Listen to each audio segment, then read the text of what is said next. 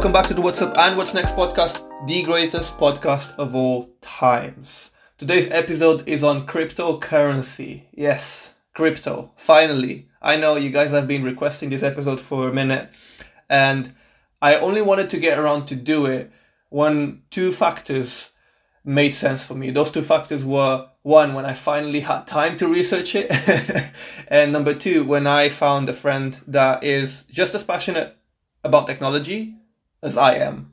So those things have finally happened and it makes sense. I got a bit of time to do some research. My friend, again, welcome back, Zain Mithra, to the show. He's not a new guest and he's here to talk about it a little bit as well. And so, yeah, we're going to cover all the basics about crypto, and hopefully that should give you a great introduction to cryptocurrencies, and hopefully you guys take away a lot from this episode. Now, before we start, there are two disclaimers that I need to make. Number one, this is not financial advice. Yeah, I had to say that. It's not financial advice. It's just us talking about cryptocurrencies. So take it however you want to take it. And disclaimer number two, everything that is discussed in today's episode is quite literally an interpretation of mine and Zain's research. It's based on research that we've done on the space, and it's based on the interpretation from the research that we've done on the space. So I just want you guys to be mindful of that.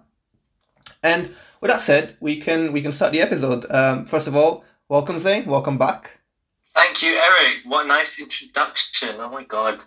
Here we are again. But yeah, we've got some exciting topics that we want to go over today.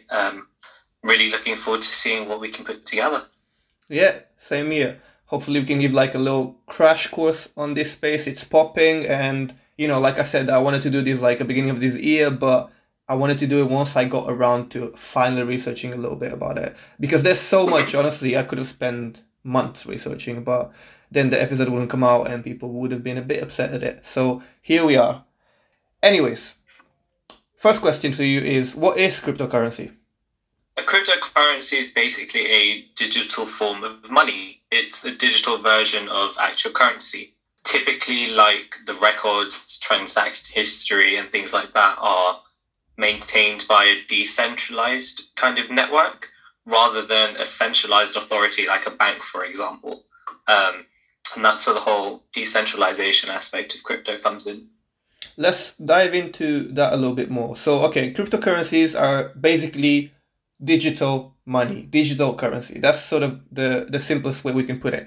But you mentioned two keywords. You mentioned decentralized and centralized. Can you tell us the difference between decentralized and centralized?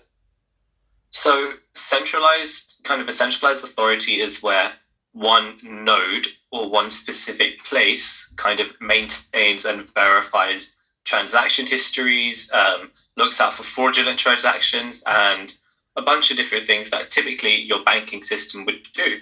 And that's how banks work, because it's a centralized location that maintains your funds.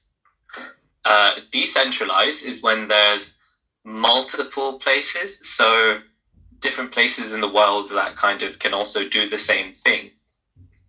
Right. So with centralized, there is effectively a central source of truth, whereas with decentralized, there's multiple sources of truth, and it doesn't rely on a single point of failure. That's the gist of it. Now, we've spoken about these concepts, and they actually come very hand to hand with blockchain. So everyone's heard the word blockchain being thrown around, and we're going to talk about Bitcoin, Ethereum, and all those fun coins. But before we do, we need to talk about blockchain, because what people are not catching up on is blockchain is where the magic happens. Don't get me wrong, I'm all for Bitcoin, Ethereum, they sound like fun things, but the technology underlying that is fascinating. At least for me, and I'm sure for you as well, because we love technology. So let's talk about blockchain. What is blockchain and how does it work? Just in a nutshell.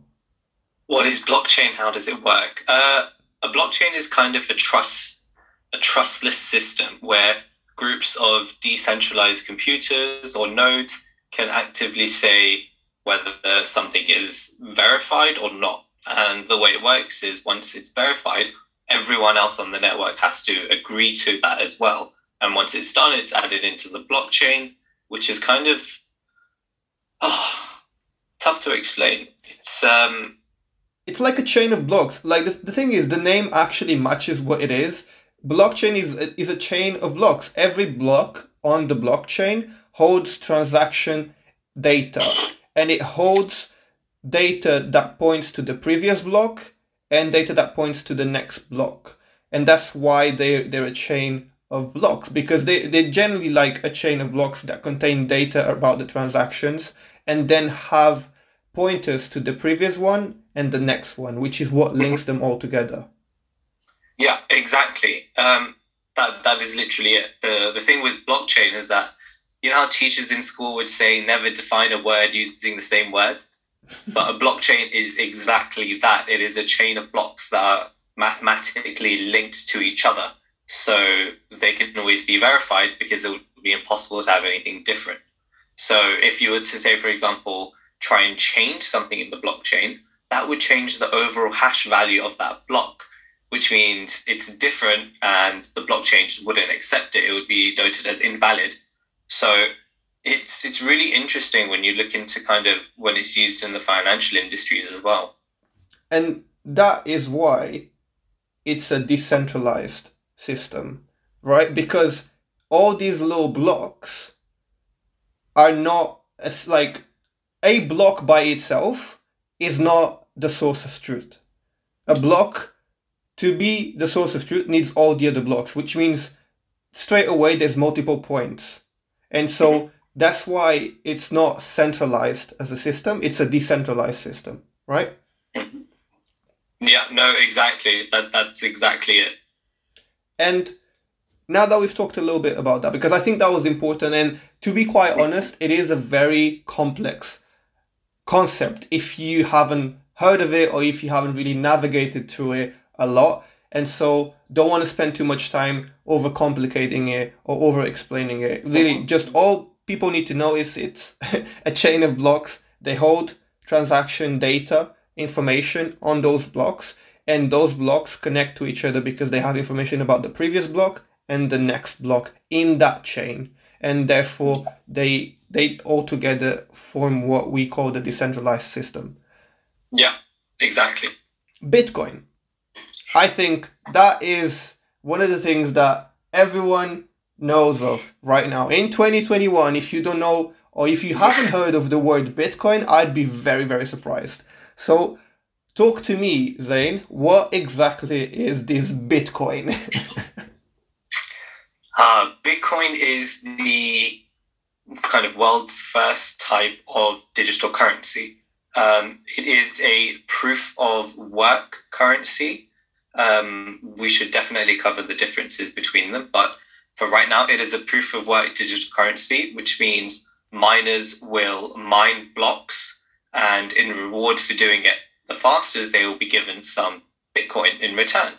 So it all depends on how much power you have, how quickly you can mine. And that's why you also see a lot of news in the news kind of about electricity usage as well, because there's a lot of electricity usage being kind of used to mine Bitcoin because it's really, really valuable. And you've mentioned a few concepts there that I was going to dive in later, but we might as well dive in now.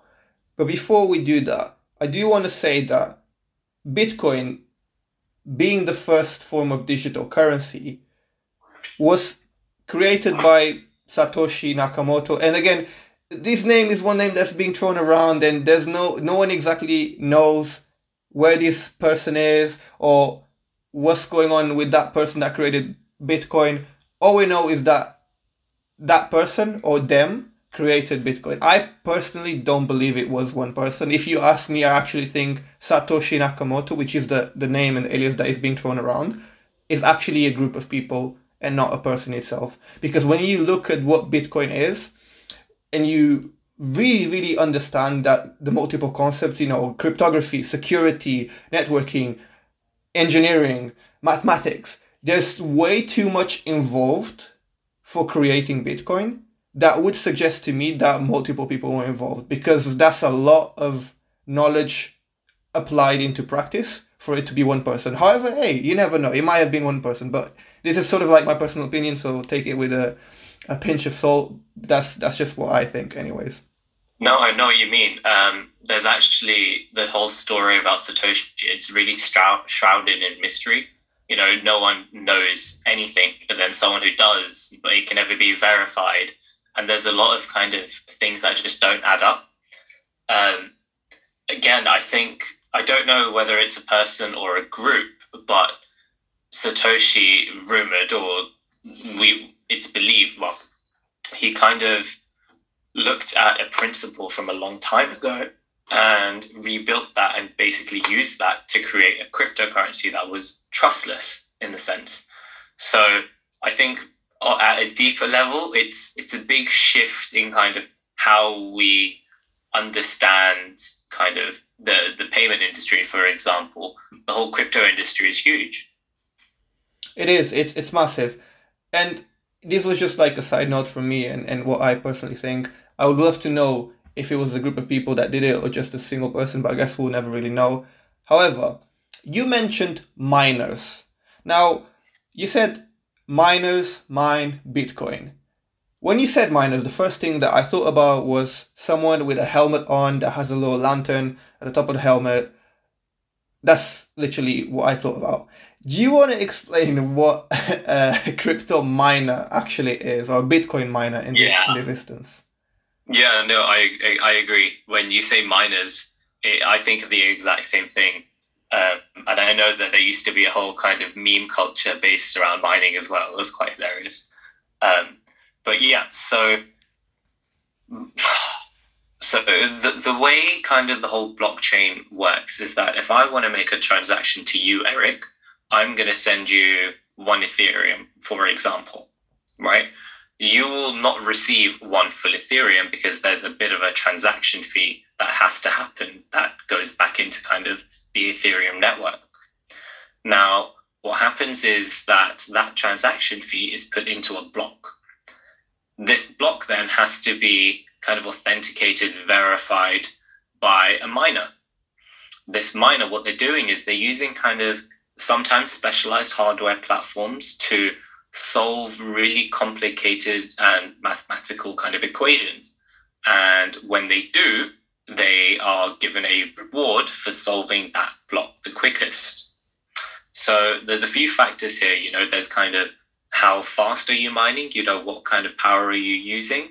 What algorithm you're using to mining? There's loads of different things.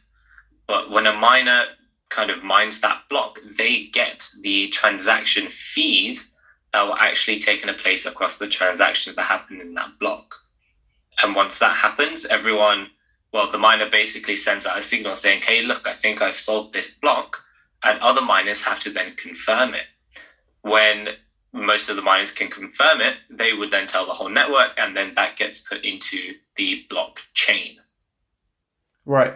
And so with that, to clarify, the miners in the crypto world effectively have hardware that is, in fact, solving these mathematical equations and algorithms with that hardware power, and every so often they get rewarded for it after it's confirmed by the network.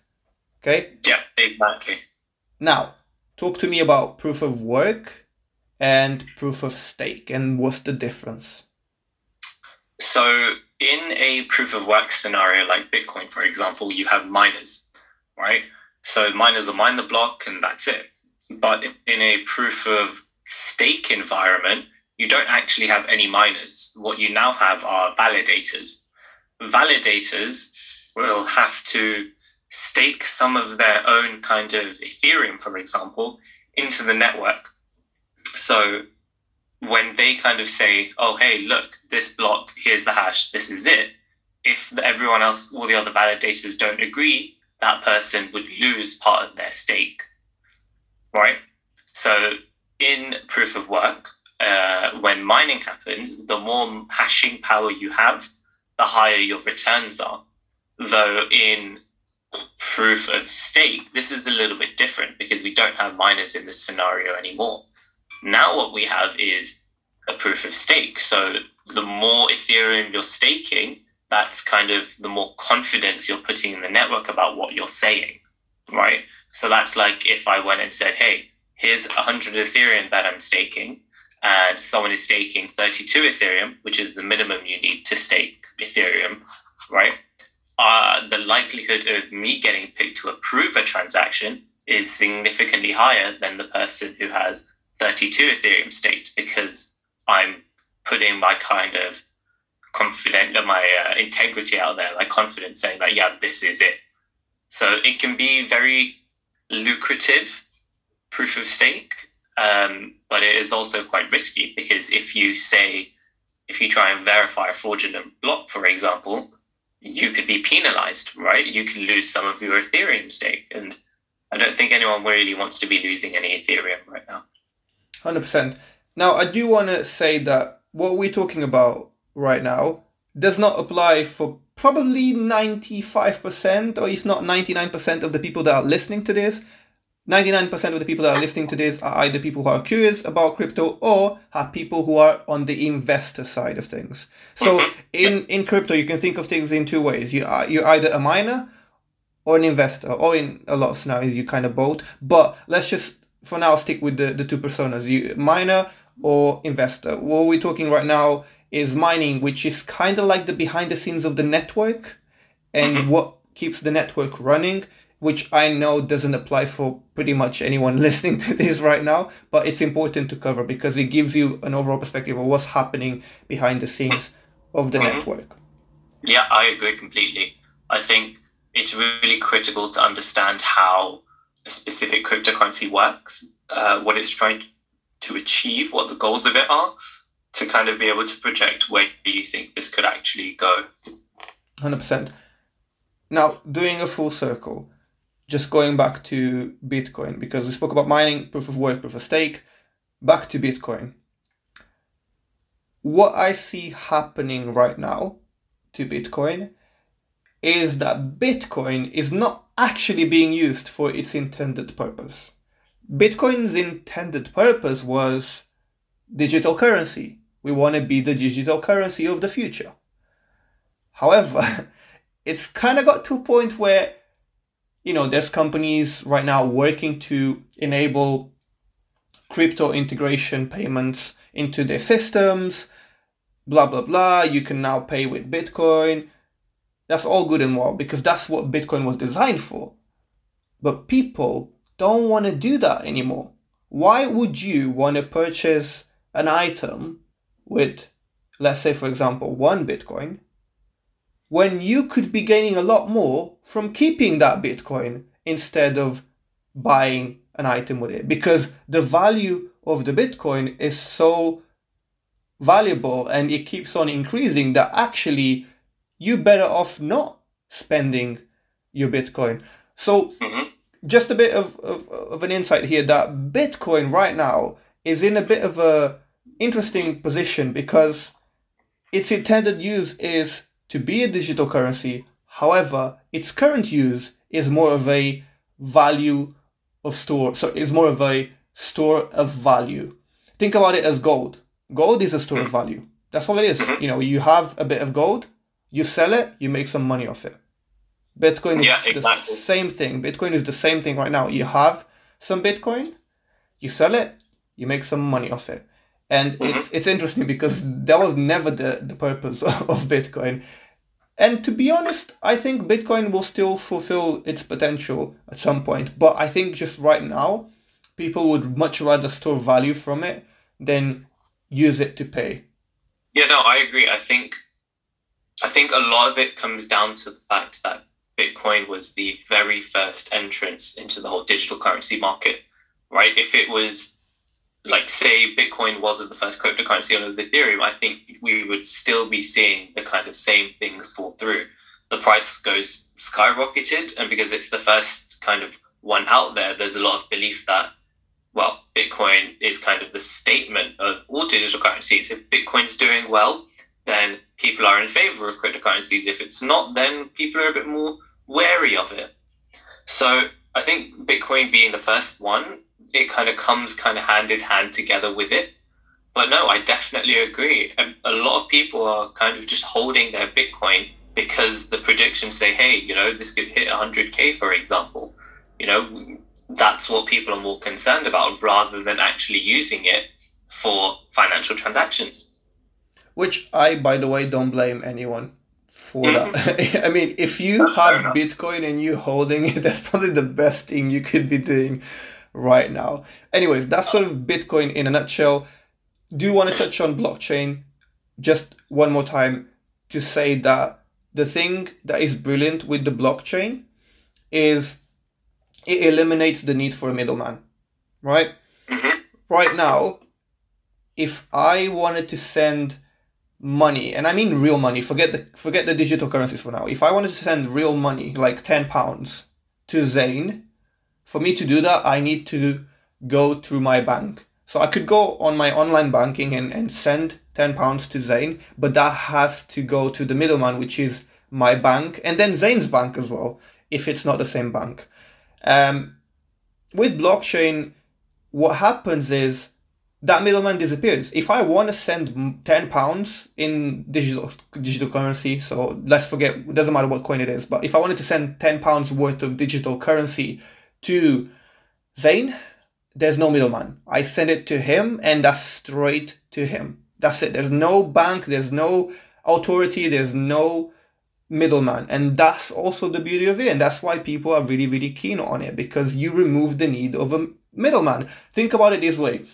If instead of you going to your Uber app and booking a driver, which by the way requires Uber to be the middleman between you and the driver, what if you could just go to the driver straight away? What if you didn't need to go through Uber? And this is just a thought. I'm not saying that that's how it should be or that's not how it shouldn't be. I'm saying think about the blockchain as a way to remove the middleman, therefore creating a trust directly between the two parties that are involved. And that's the beauty of it in a sense as well. Mm-hmm. No, that's exactly it. It's the whole kind of idea of banking for everyone. It can be done anyone to anyone, anywhere in the world.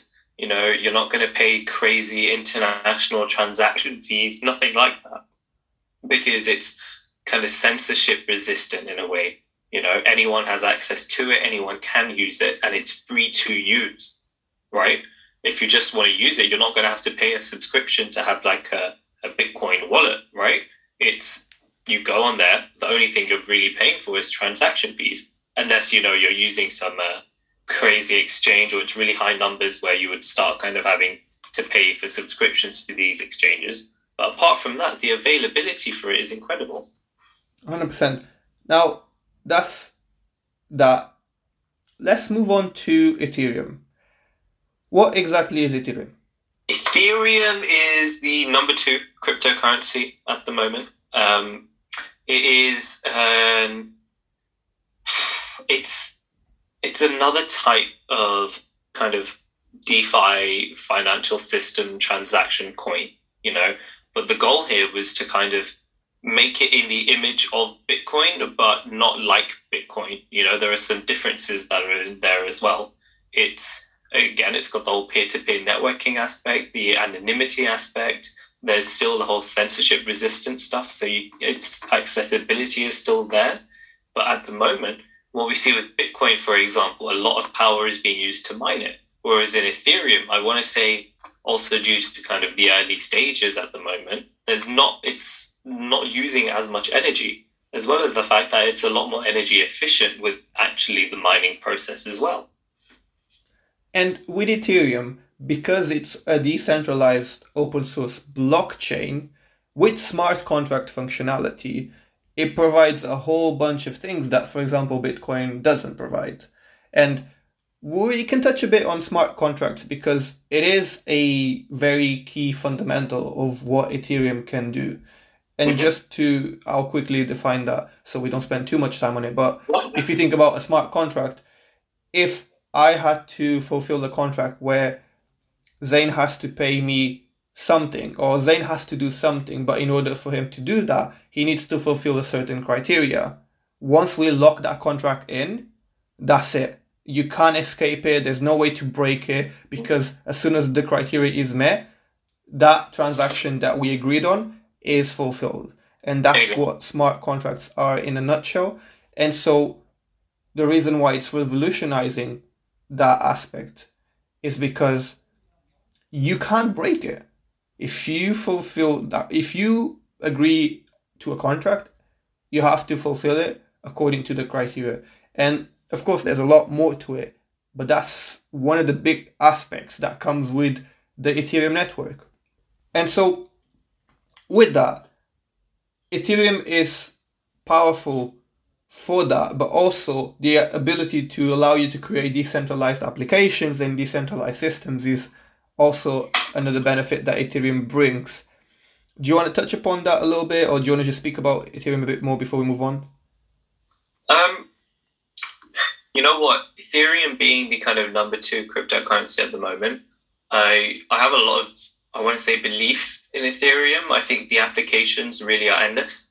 If we look at kind of smart contracts, it's still the concept of that contract is written in, it can't be changed, or a method that was once theorized to kind of be able to break a blockchain is a 51% attack, but we haven't been able to kind of test it because 51% of kind of the network power, for example, if we take Bitcoin, that's something like $80 billion, because you need to own that much of the network power to kind of say yes to a fraudulent transaction.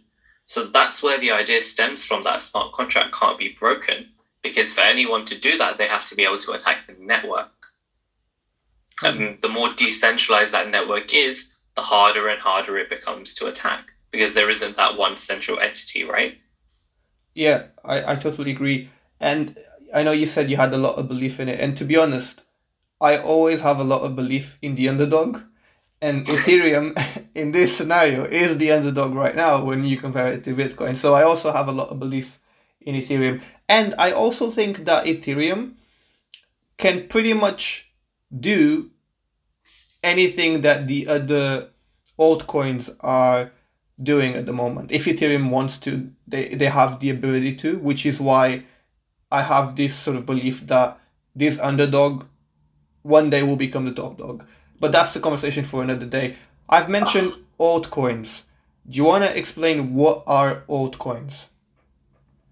Altcoins are exactly what they sound like, alternative coins. They are any coin that is not Bitcoin. Just literally any coin. So Ethereum, Cardano, these are all forms of an altcoin because they are not a Bitcoin. Right. Nice and simple. What is a crypto exchange? I like to think of crypto exchanges as a bridge between cryptocurrency and my bank account. Purely because if I have crypto in a crypto wallet, that would go to the exchange, which would then be able to send it to my bank account. You can also trade your coins there. You can, in different types of marketplaces, there's a lot more you can actually do with the whole staking aspects as well. But if you think of a exchange like a little bridge between digital money and, liquid cash, that's kind of the best way to look at it.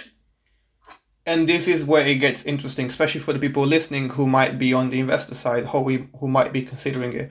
So the exchange is effectively, like you said, like the marketplace. If you think about Gemini, Coinbase, Binance, I'm sure you might have heard some of these names. These are all crypto exchanges because they allow you to have a look at the crypto marketplace and then invest or trade and do all sorts of things.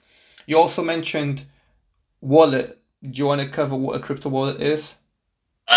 Yeah, I mean, again, nice and simple. If you keep your bank cards in a physical wallet, where do you keep your crypto? You have to have an equivalent, and thus crypto wallets were born. They are storage for your crypto tokens.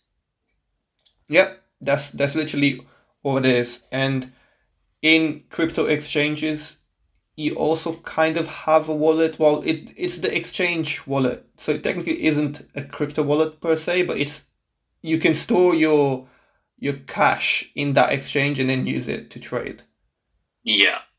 What's kind of really, really important is when you look at the difference between a wallet and an exchange, it all comes down to who owns the private keys to the wallet, right? So the way a crypto wallet works is that it has your tokens in there, but you can only unlock your wallet with a private key.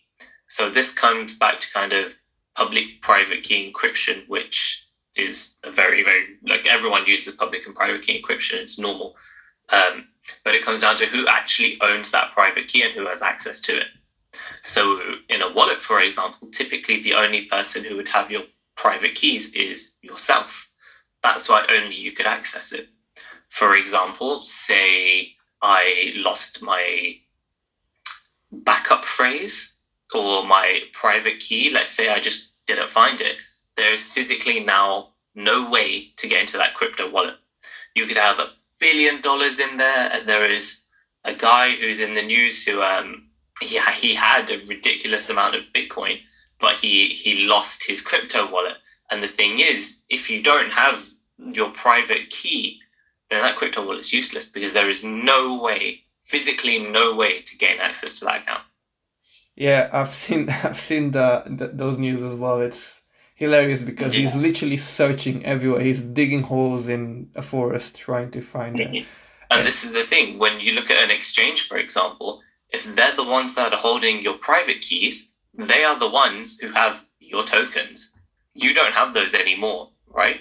If I know that there was an exchange that was built, I can't remember what country, but loads of people started using it and the exchange just disappeared, right? But so many people had put a lot of money kind of into this that just went completely missing because they didn't have access to that anymore.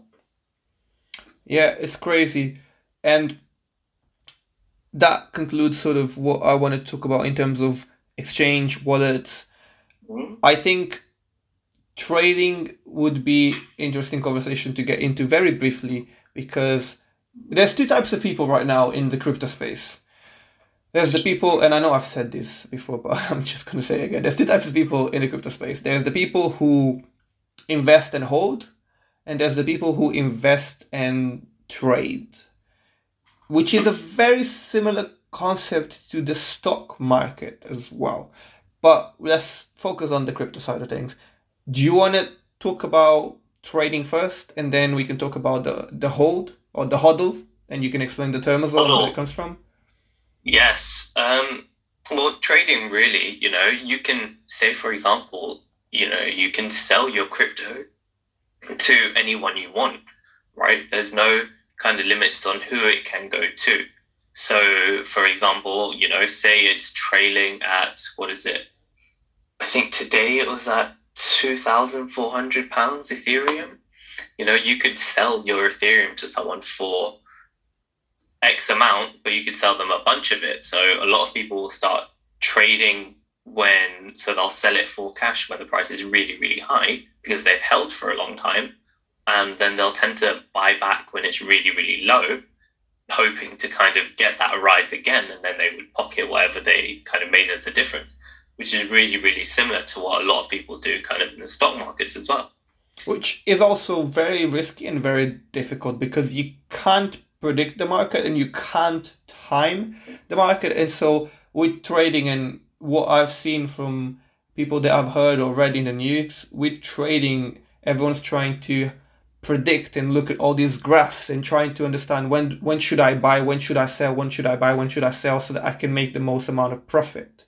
And it's quite interesting because you can't time the market, so there is a luck factor in this. There might be some algorithmically factors into it, but there's definitely a bit of luck as well because one day Elon Musk could tweet about the crypto network or the crypto coins, and next thing you know, it's skyrocketed or dumped depending on how the tweet goes. And I mean, Elon Musk is Elon Musk, and oh God, yeah, it's a conversation for another day, to be honest, because I don't want to get into that specific. Because if we talk about that, then we have to talk about what influences the market, and it's not as easy to tell. Yeah.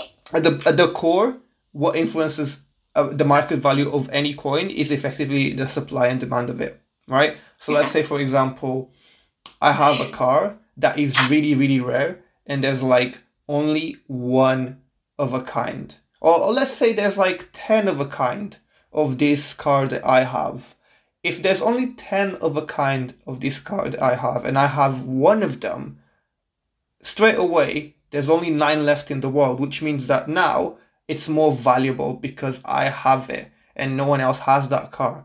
And so if you apply that same concept, it's the same thing. It's supply and demand.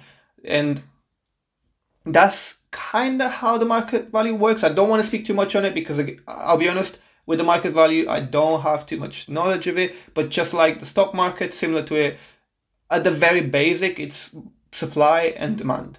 How much supply is there? How much demand is there? And because it's constantly fluctuating, you see the markets being so volatile, and especially in the crypto market. With that, if we, yeah. Sorry, I was just saying, if we look at Bitcoin, for example, Bitcoin is a cryptocurrency that has a finite supply of Bitcoin, right? We don't have an endless supply. There is a limited amount that's actually in the world, right, or in the network. So what happens is that the more we mine, the less there is left, which means the rarity increases. So another thing we have in a cryptocurrency is a halving. So a halving in Bitcoin is every 4 years. So this means every 4 years, the network difficulty changes. So it gets harder and takes longer to mine and to actually receive that reward. And the rewards are also cut in half every single time. So it really kind of slows down how quickly people can mine as well, right? Because every 4 years after a halving, everything changes again. You're like, whoa, your miners, for example, would be making significantly less. Do you see what I mean when I say I don't believe that it was made by one person? Who would have thought of that? Do you know what I mean? Like, who would have thought of all of these components? Like, do you understand what I'm saying? Like, it's almost like a miracle that someone could think of so many things and program it into practice. It's unbelievable. But anyways, I'm not going to go there again.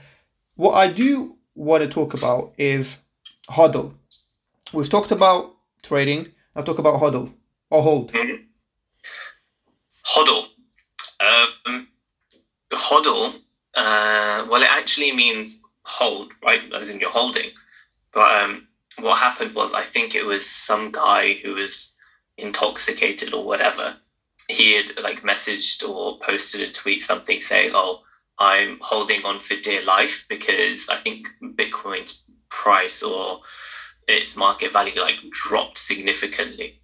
So because he was intoxicated, he spelled "I'm holding" as "I'm HODL," and that's how it came out to be holding on for dear life. Yeah. Funny story. Interesting guy, honestly. Yeah, it is funny, but effectively all it means is holding. So it's the type of investment where you invest and then you just hold for long term, hoping that one day when it's high enough for your taste or for your preference, you take it out. Trading is very more recurring when it comes to taking out and putting it in, but hodling or holding is more about putting it in and then just waiting as long as... Yeah, diamond hands, really. Yeah, you put it in, you don't check that up for 5 years, come back to it and be like, oh, so that's how much I've made. There's a lot of millionaires that were made off Bitcoin, of that exact sentence that you just said. People... Not even that. There's so many people in cryptocurrencies right now that are kind of day trading on cryptos because they're so volatile at the moment. And the thing is, there is a lot of potential for big returns there, but there's also a lot of potential for big losses. Again, not financial advice. Don't go out and start investing just because I say this, but there is always kind of that risky element to it.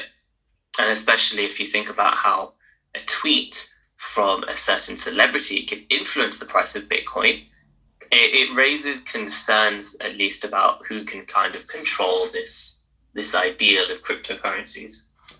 Yeah, and again, sort of the tweets from Elon Musk, it's not to say that Elon Musk controls.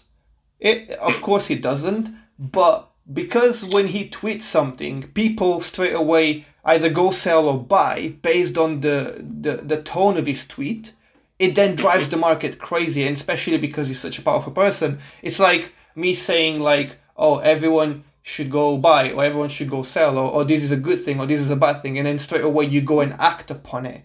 It's that factor. It's not necessarily the fact that he has some hold on it. He has no hold on it. I mean, sure, he might be an investor of certain coins, but he doesn't have any direct influence. His indirect influence comes from the fact that people respect him and believe in him. So when he tweets good stuff or bad stuff, people either buy or sell accordingly, therefore driving the market value because it's based on supply and demand. Again, this is based on my understanding.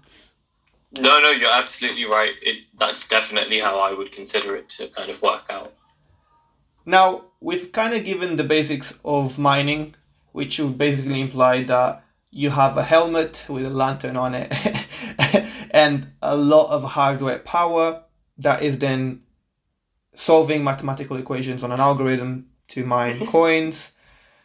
We've covered investing, which is basically your normal retail investor, any person who just creates an account with an exchange such as Gemini, Coinbase, Binance, or just gets a crypto wallet, creates an account with any crypto wallet.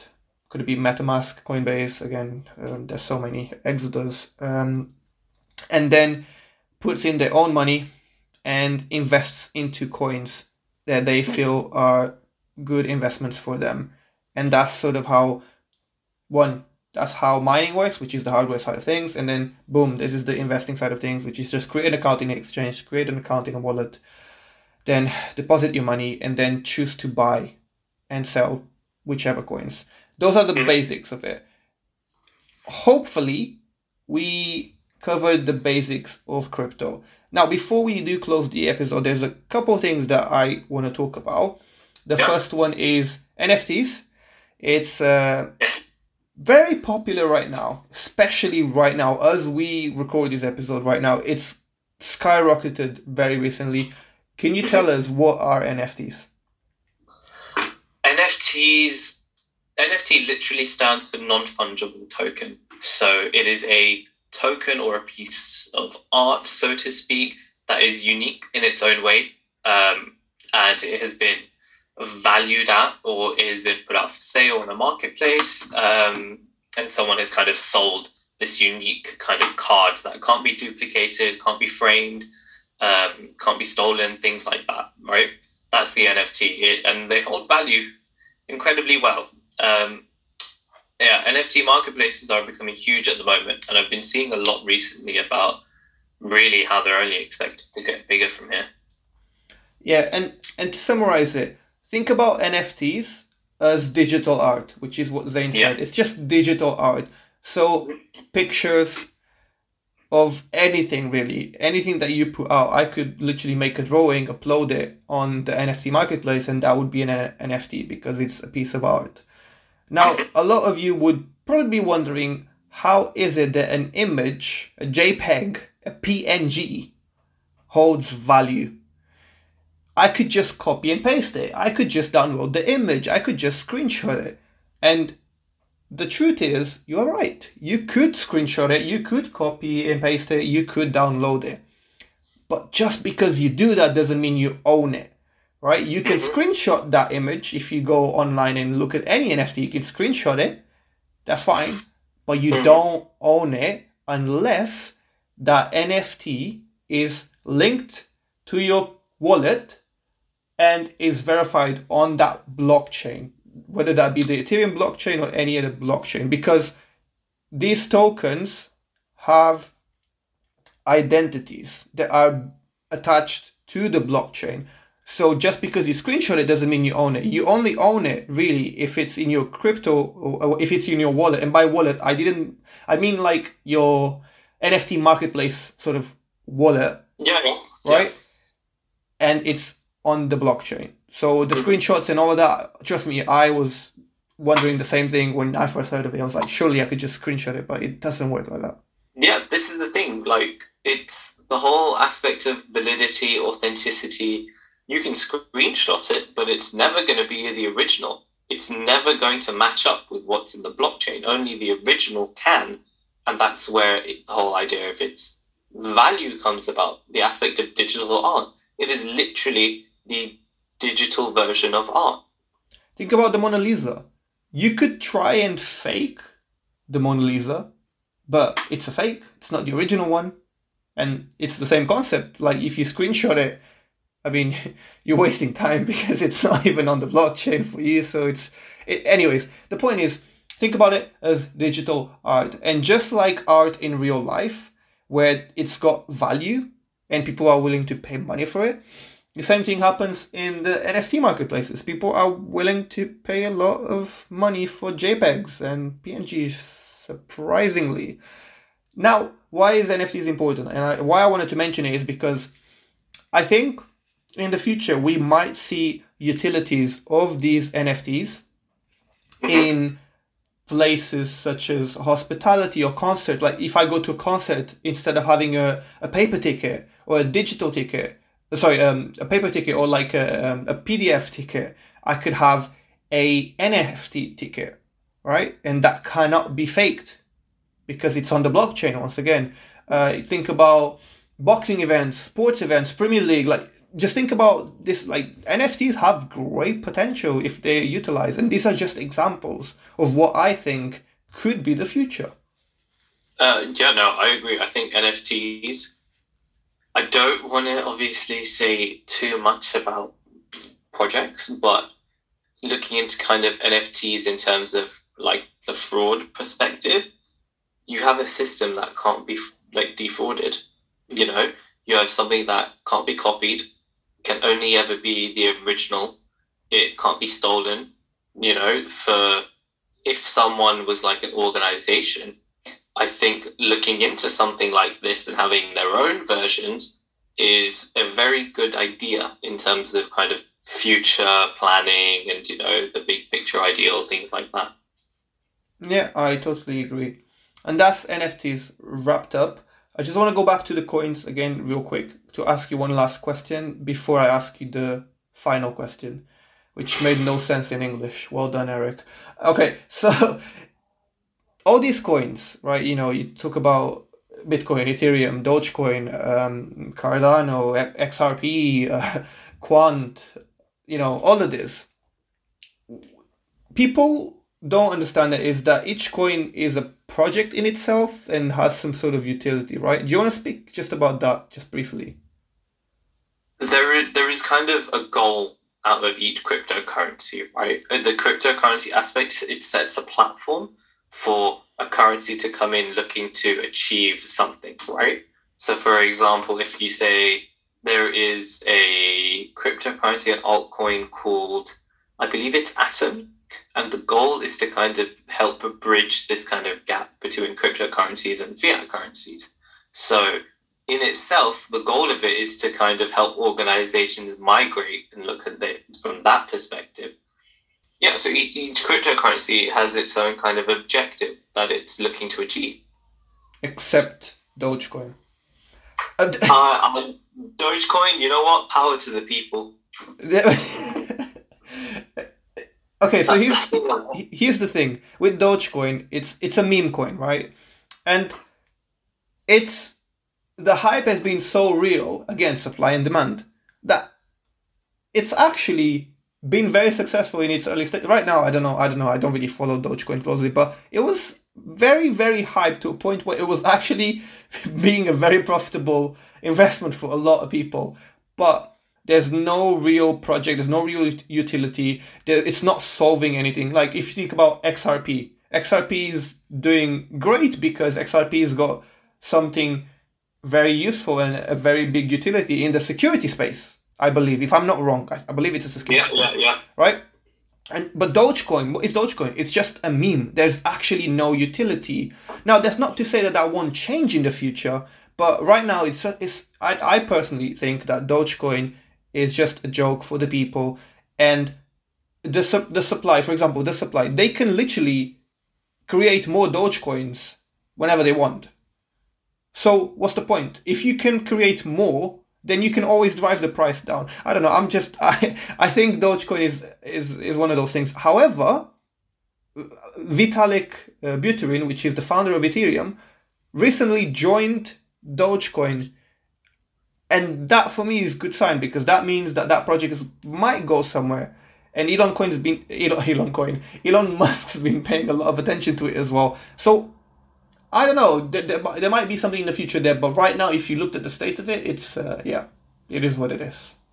I mean, look, when I think of Dogecoin, I see a proof of concept of a system where the people have more control over their own kind of settings, investments like that. I see it as a proof of concept that serves to show us that people can have this power. It's not limited to just large organizations, right? So yeah, I get it's a meme coin, and I think, and I agree, there is a whole meme aspect to it, but I definitely think this is more of a statement in Dogecoin as well, because Dogecoin, think about it, like the movement it's made as well, it's incredible. It's doing what any cryptocurrency would have done in its early days, and it's also doing it well.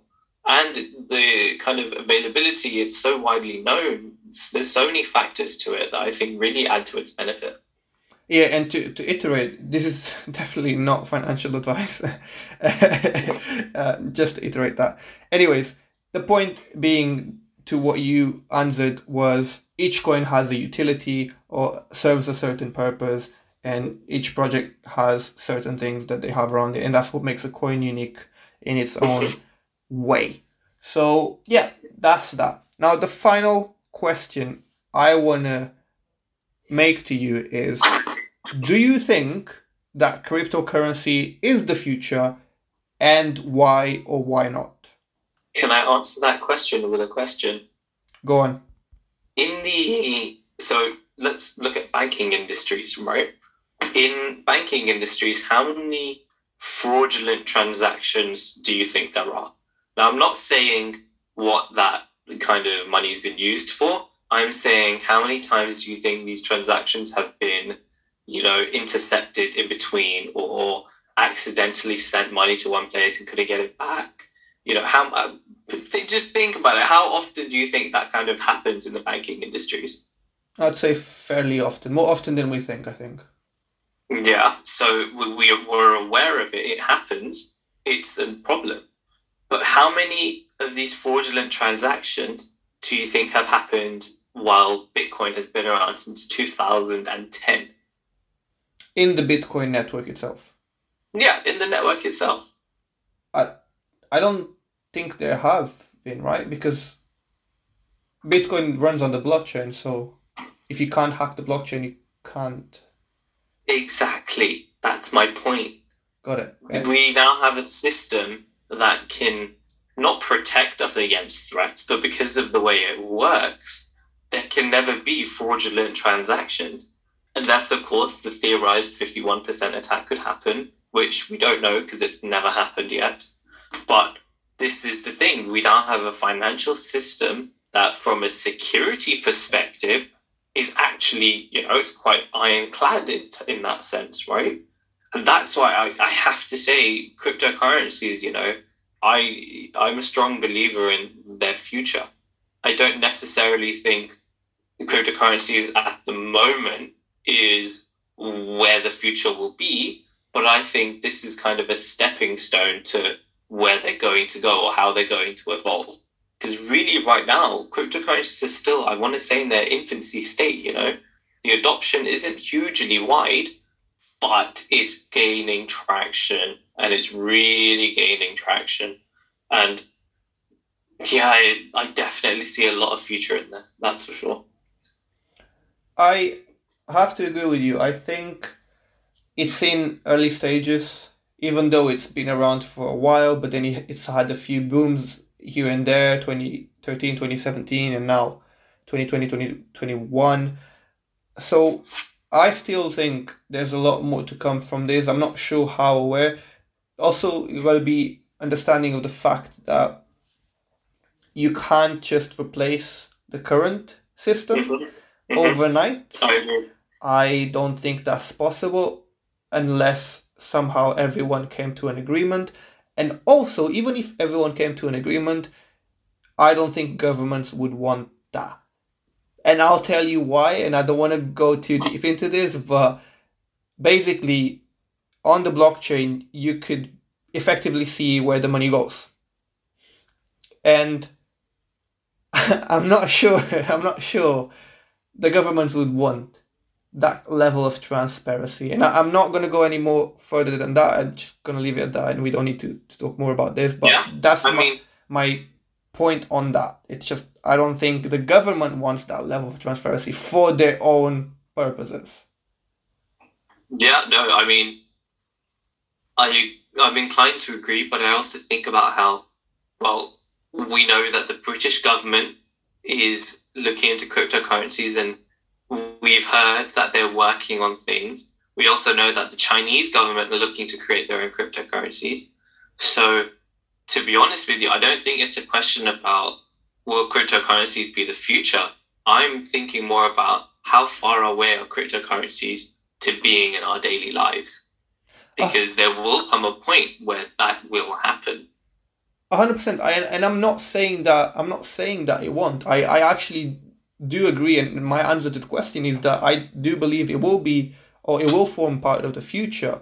What I'm saying is there's still a lot of hurdles that have to be, overcome in order for that to become a thing. And I think we're still a while away from it. However, if you look at the state of it, as soon as the boom happened, a lot of countries started working on it. A lot of countries, companies, a lot of attention was drawn to it. And if I were you, I'd just ask the question of, when you see companies like Amazon and Walmart advertising for head of digital currency, or creating departments around digital currency, creating roadmaps around digital currency internally in their companies, and they're advertising for roles for these, what do you think that says to you? That's sort of my question. What do you think that says to you when you see companies moving like that? Whole roadmaps are being built on this. Departments are being created. Roles are being created. There must be a reason for it, right? Yeah. No, 100%. I mean, companies now, typically, we always see how companies have to get with the times, to keep going. And we see that they're also trying to make their own advancements. So I don't see any reason why cryptocurrency wouldn't be something that companies should be looking into. I actually remember reading an article how, because a lot of users, people who go to Starbucks, right, they can load up their Starbucks card and use that. But what if this then turned into, for example, let's say Apple were to create their own Apple Coin. And if you pay with Apple Coin, you could get a discount in terms of you'd pay less Apple Coin than you would in pounds, for example. Because Apple can then have their own little currency, which they can then control, and then it can go bigger and bigger and bigger.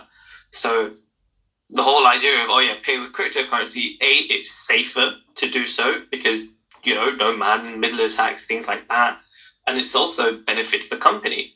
So you know what? I would not be surprised if in, I want to say, the next 5-7 years, companies like Apple, Facebook, Google, or even like our normal kind of retail stores start actually accepting types of cryptocurrencies or having their own.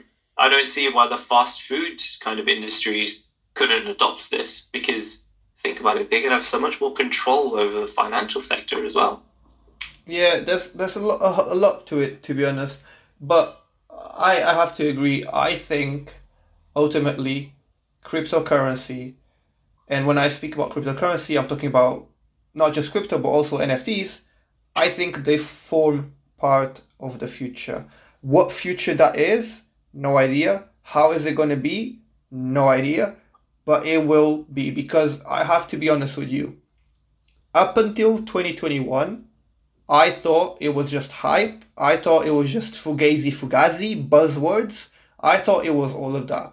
But I have to be quite honest with you. After doing a little bit of research and paying attention to the space, yeah, I don't think it's hype anymore.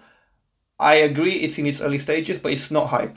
I think this is here to stay. How and what and where, no idea, but I can pretty much confidently say that I don't think this is going anywhere. So the earlier you start looking into it and understanding it, perhaps the better you will be for the future. And even if that's not the case, you'll learn something new, and it's a win-win situation anyways. That is that. So look, Zain, I appreciate you.